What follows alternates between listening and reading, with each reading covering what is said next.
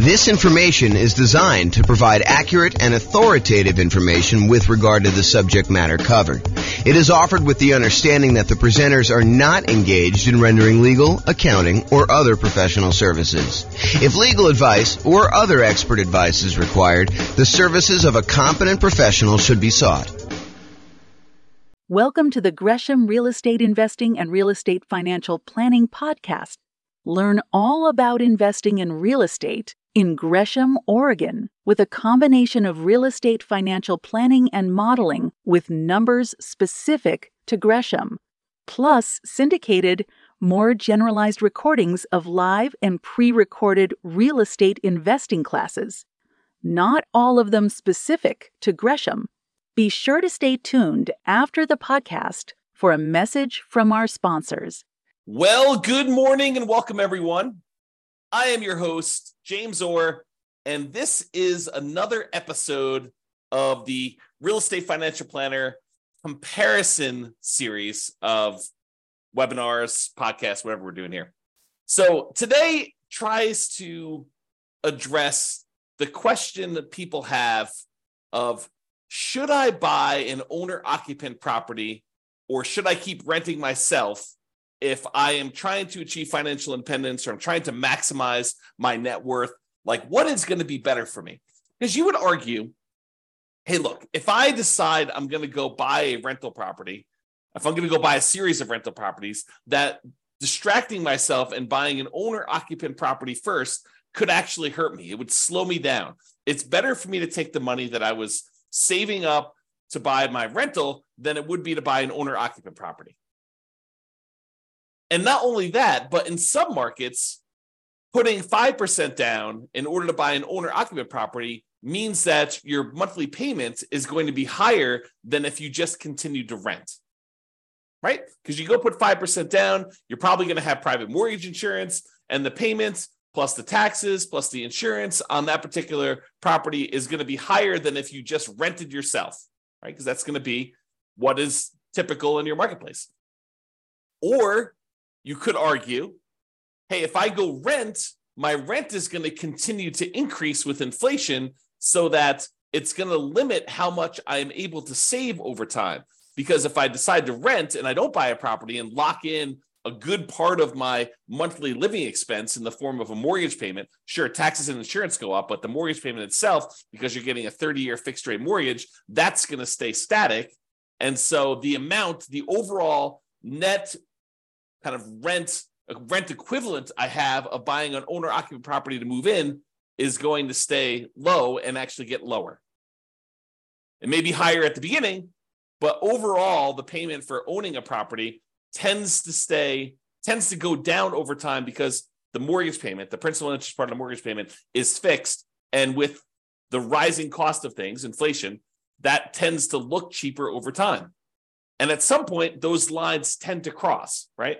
Where it tends to be more expensive to buy a property to begin with. And even with taxes and insurance going up, the net overall cost to own a home tends to go down a little bit over time.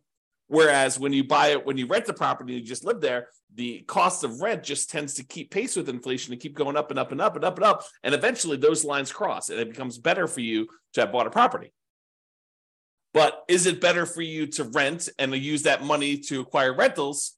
Or is it better for you to buy a property, slow your roll a little bit, acquiring the first rental, and then, eventually buying rental properties, but you're living in a property that you also are an owner of?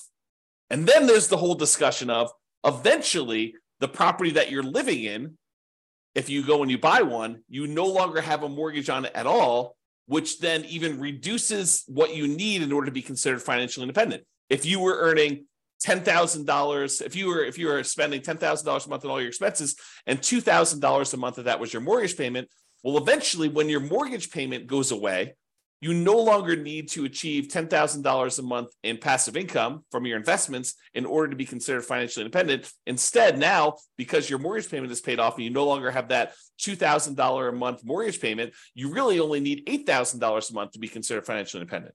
Sure, you still need taxes and insurance and maintenance and all that other stuff on your property that you live in, but you don't have that mortgage payment anymore. So your overall cost in order to be financially independent, the bar has been lowered. So all of these things come into play when we ask ourselves today, is it better to rent or buy an owner-occupant property for 5% down when we're otherwise buying 25% down rentals? That is what we will plan on discussing today and what we'll go into detail on. So what I did is I modeled this for over 300 US cities. And so each city's got its own home price, rent, taxes, insurance. The amount of money that people earn in each city is a little bit different. It's basically enough for them to go buy a property in that city, so that we don't have somebody, I don't standardize the income so that somebody who would otherwise be able to buy a property in like Mobile, Alabama would not be able to buy a property in LA. So we do adjust for income. But when we adjust for income, we also adjust what they need in order to be considered financially independent. So if we give someone a higher income, it means that their threshold for being financially independent also has gone up. It's commensurate with the income that they were earning. They have to replace their job income in order to be considered financially independent. It's another way of saying that. Okay. So we modeled this for 300 cities, and you will see which one is better. Because I think there's a debate, right? Which one of those factors is going to be the most powerful? What's going to be the biggest impact, and what is going to be the biggest limitation for someone wanting to achieve financial independence? And then not only financial independence, but which one leaves you with the highest net worth and which one's riskiest? Because I think all of those things are factors in which one we do. Okay. So in both scenarios, kind of like we're comparing A to B, they're going to be buying 25% down payment rentals.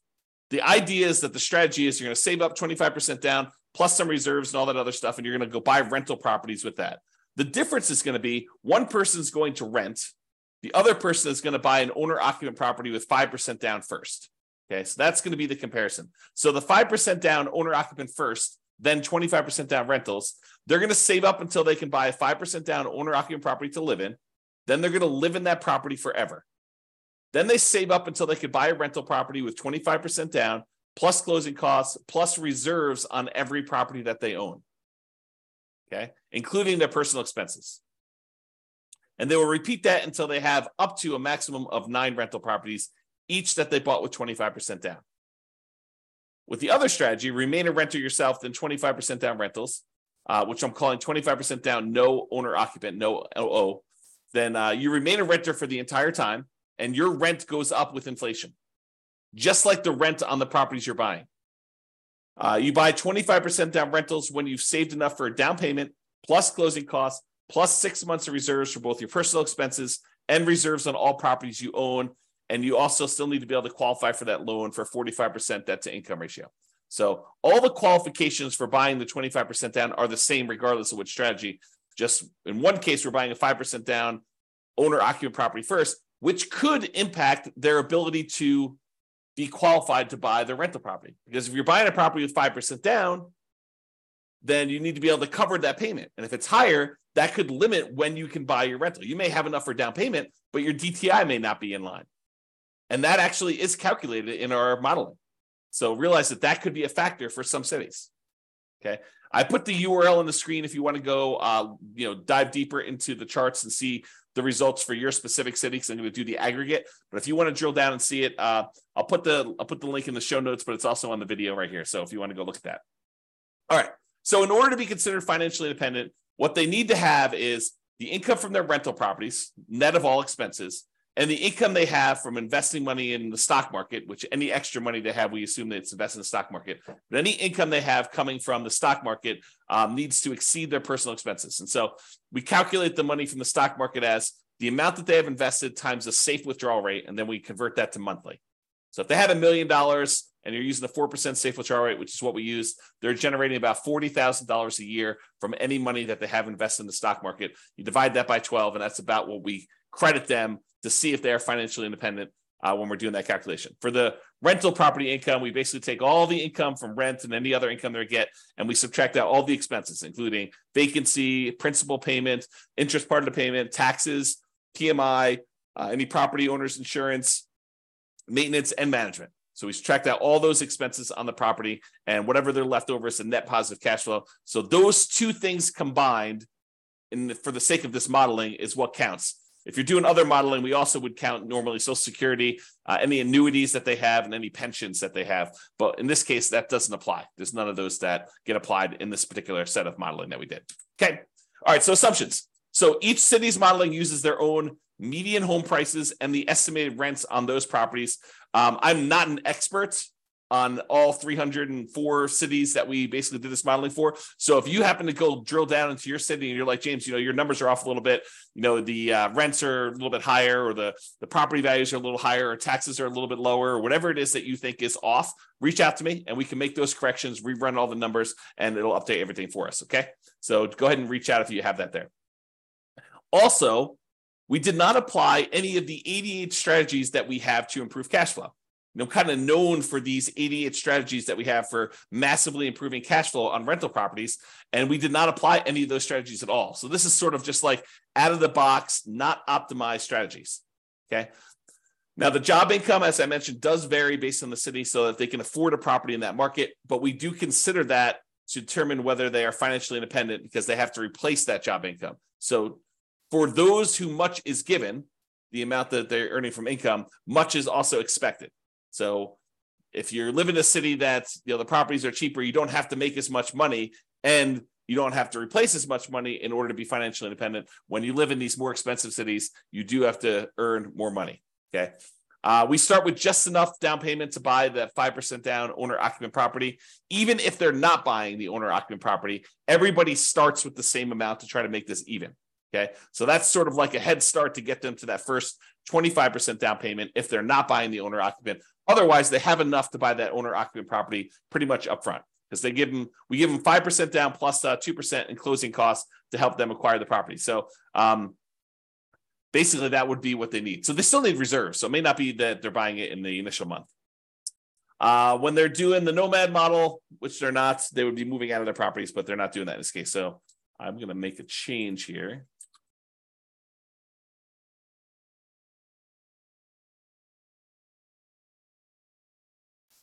All right.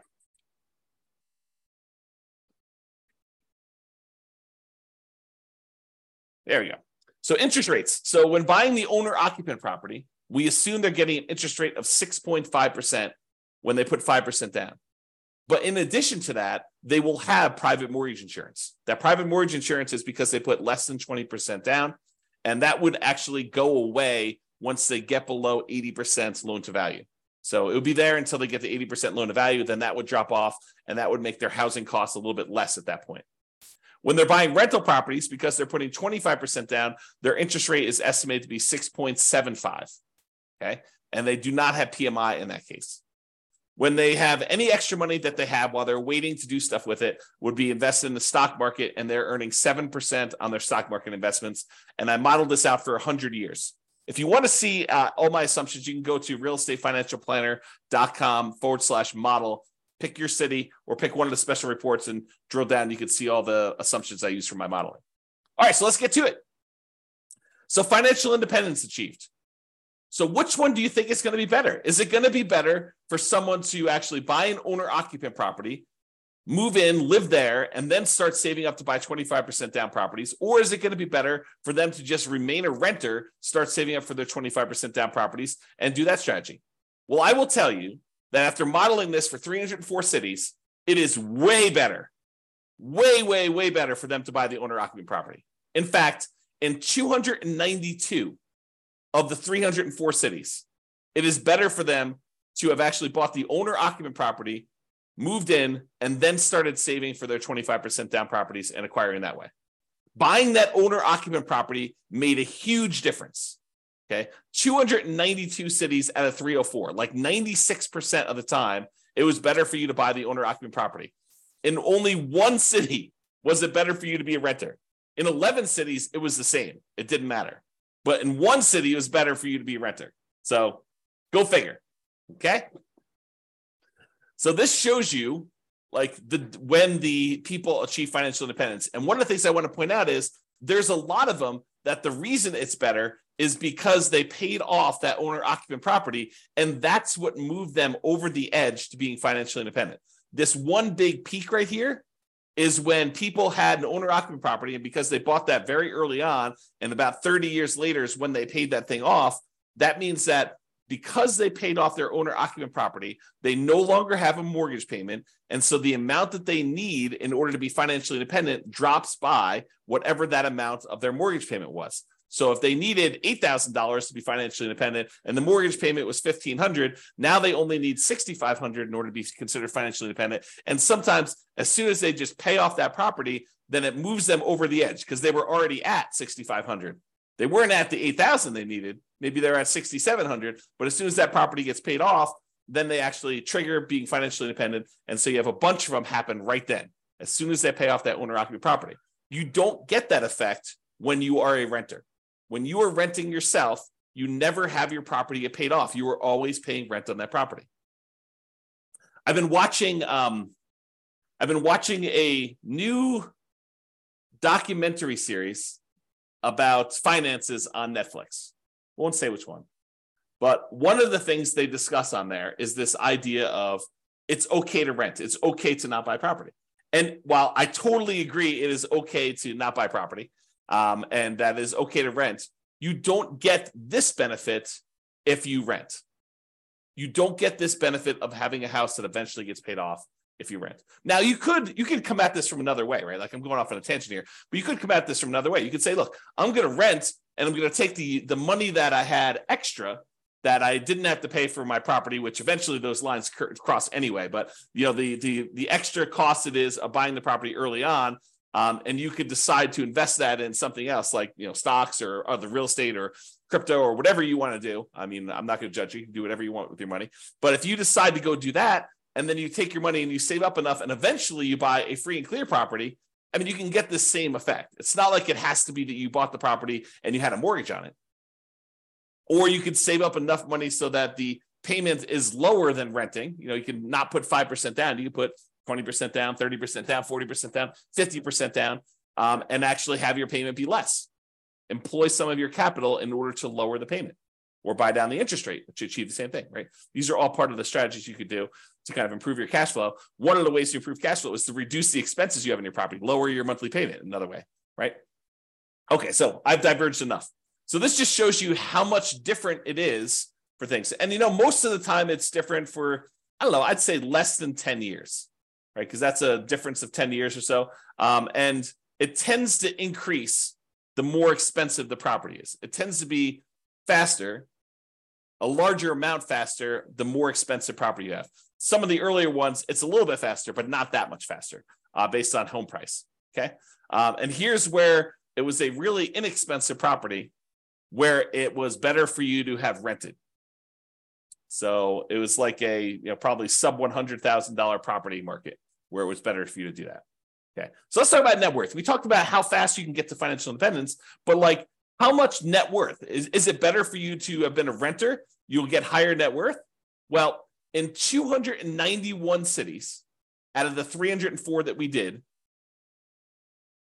then buying a property gave you a higher net worth at year 40.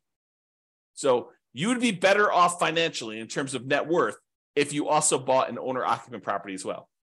You see these studies done by the U.S. Census, and I don't know if they've updated it recently, but the last one I saw, which is from several years ago, the difference in net worth between a renter and a homeowner was like $270,000 on average across the whole U.S. So the difference between somebody who is an owner-occupant, like a homeowner, versus someone who is a renter was like $270,000. So, we're seeing some of that impact, right? Because some of the money that you're paying, even though you're paying more than what it was to rent in a lot of cities, some of that money gets applied toward building up equity, which counts toward net worth, right? And you acquired that property earlier.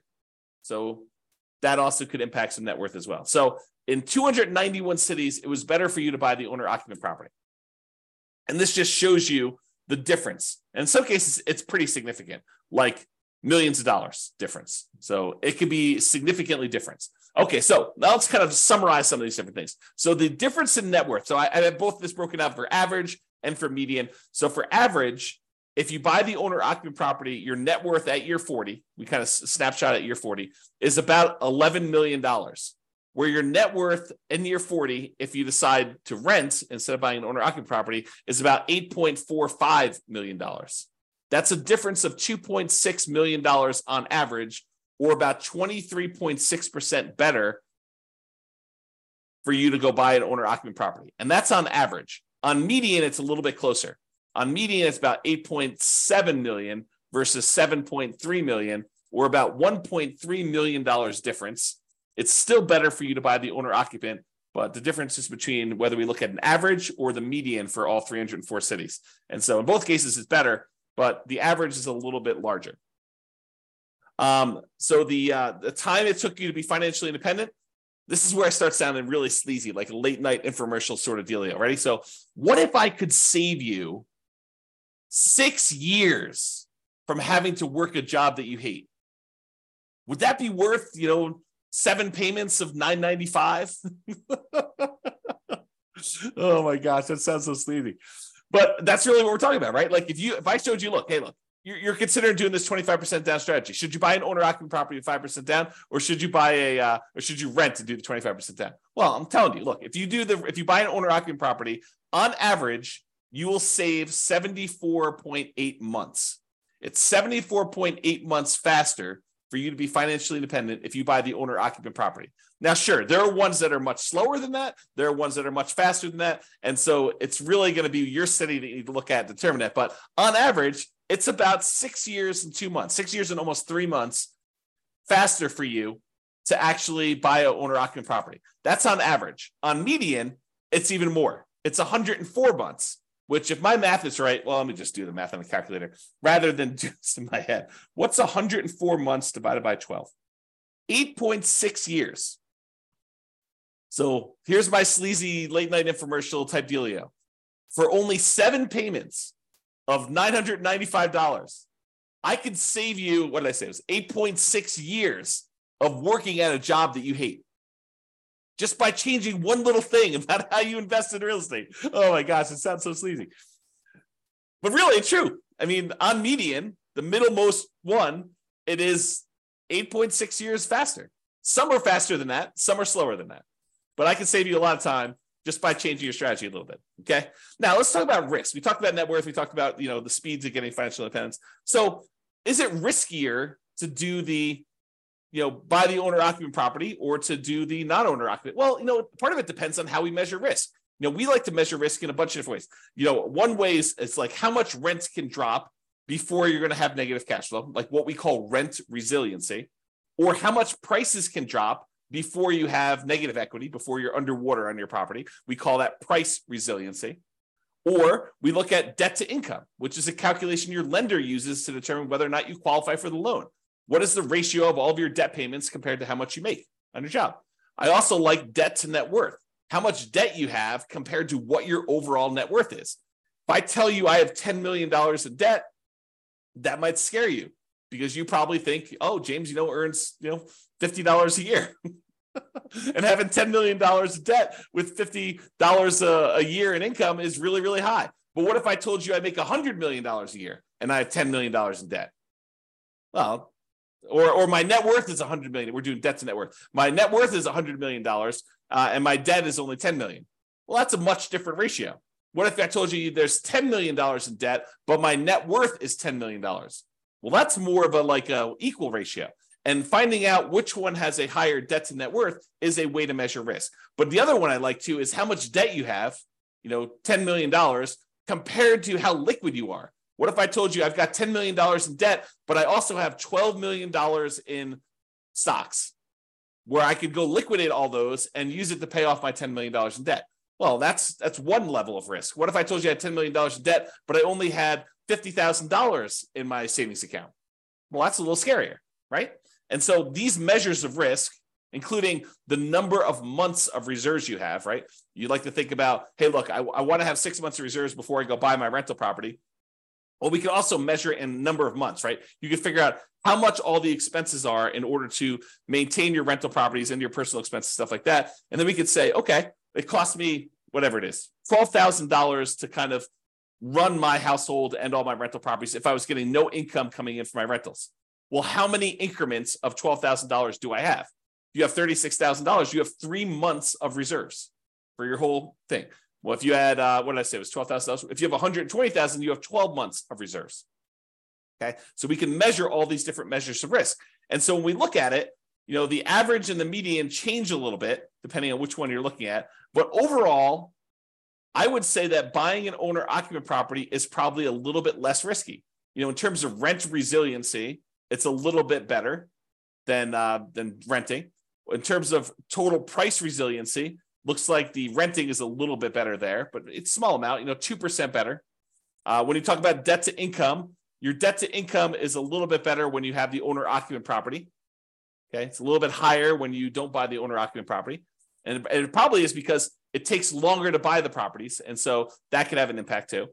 And these risks, they can change over time, right? Like we could do a snapshot of what the risk looks like, for the first 5 years. We could do a snapshot of what the risk looks like for the next 5 years or year 7 or whatever we want to do. But this is showing you the risk over the entire 100-year period, which if you have a really long period of very low risk situation, then that could be outweighed by, very risky stuff early on. So it's deceptive to look at this. I think you need to really drill down and look at this, but at least we give you a measure to look at risk, right? In terms of debt to income, a little bit better for you to buy the owner occupant in this case. And for the debt to net worth, a little bit better for you to have rented in that case. And debt to account balance, it's a little bit better for you to have bought the owner occupant. And then for months of reserves, it was way better for you to actually buy the owner occupant property because eventually that thing gets paid off and some of your expenses go down. So I think that that's a major factor in what's going on there. All right. So as I mentioned a couple times throughout here, you could apply all the 88 strategies that we have to improve cash flow to get these numbers to look better, right? At least for the rental side of things. Now, we've basically been using median price properties and what rent might be on each one of those properties. You should be able to choose and do better than this, right? I think if you do any type of effort in finding and selecting properties and applying any of these 88 strategies, you should be able to do better than what I've shown on here. And as I mentioned, if you're an expert in your market and you think my numbers are wrong, please do reach out so we can update those so that they get better for everybody. So in conclusion, in our current market conditions, our current prices, our current interest rates, our current rents, and it is May 15th, 2023 when I'm doing this, and I'll do updates over time. I'm trying to do one of these classes a week as part of a series. But we'll kind of go through all the different comparisons we've got, and then we'll come back and revisit and update things. And the website will get updated as I rerun numbers, because once I update prices and interest rates and things like that, I rerun everything. And so if you're visiting these charts on the website after this video, they may be different. They're likely to be different because prices and interest rates and everything else changes, which changes everything. Okay. So in our current market conditions, current price, current interest rate, current rents in about 304 US markets using what I would consider to be less than ideal median price and rents on properties, buying an owner-occupant property when you would otherwise be buying 25% down rentals is a faster path to financial independence in 292 of 304 cities, about 96% of the cities. Okay. And for net worth, buying an owner-occupant property first also gives you a higher net worth in 291 of the 304 cities, about 95.7% of them. The market does matter a little bit, but in general, you should probably buy an owner-occupant property. That is what the conclusion should be, okay? It is best if you look closer at your specific market and apply as many of the 88 cash flow improving strategies as practically possible to improve on your implementation. Again, go check out the realestatefinancialplanner.com/model to be able to see all the details. Hope you enjoyed this class. I hope you enjoyed this series. I kind of like the comparison and dispelling some of the myths out there about should you do X versus Y and, why it's always better to do Z versus R or whatever you're trying to do, right? Like the idea that people have these things in their mind like, oh, that's silly, James. Everybody knows that it's better to do this. Really? Really? That's a belief you have. And then we go do the math and we find out that maybe it's not even like the majority of the time that is the case. Sometimes it is. Sometimes it's like this, where it's like 96% of the time, it's better to do one strategy than another. But other times it's not nearly as close. It's a third of the time, or 2/3 of the time it's better to do this, or half of the time it's better to do this. And sometimes it matters like what market you're in from a kind of like price, where it's always better in more expensive markets to do it this way, or it's always better in cheaper markets. So all these things matter. And I think comparing them and like learning about these different nuances can help you become a better overall investor and better at helping your friends and family when they tell you in their market that they're considering doing this, and you're like, that doesn't make any sense. We always do it this way. And maybe in your market that's true, but maybe in their market that's not true. So I don't know, a little bit of what is it like? What do they call it? A little bit of grace for other people and what they're choosing to do and how they're choosing to do it, because it may not be the same for them as it is for you. I think that's one of the things we're kind of adjusting here and realizing as we do these. All right, that's all I got for you. Have a great day, everybody. I will talk to you all soon. Bye-bye for now. With home prices up, mortgage interest rates up, and rents up, but not quite enough to counteract the higher prices and interest rates, cash flow on rental properties in Gresham is harder than ever. Book a call with the Real Estate Financial Planner to apply our proprietary 88 strategies to improve cash flow on your rental. See the show notes for a link to schedule your call and improve your cash flow today. If you're a real estate agent, lender, or professional in Gresham that wants to help our real estate investor listeners, consider reaching out to learn about collaboration opportunities with this podcast. We'd love to add more value to our listeners by having you assist our investors buy, sell, and finance their real estate investments. See the show notes to schedule a call to discuss collaboration opportunities.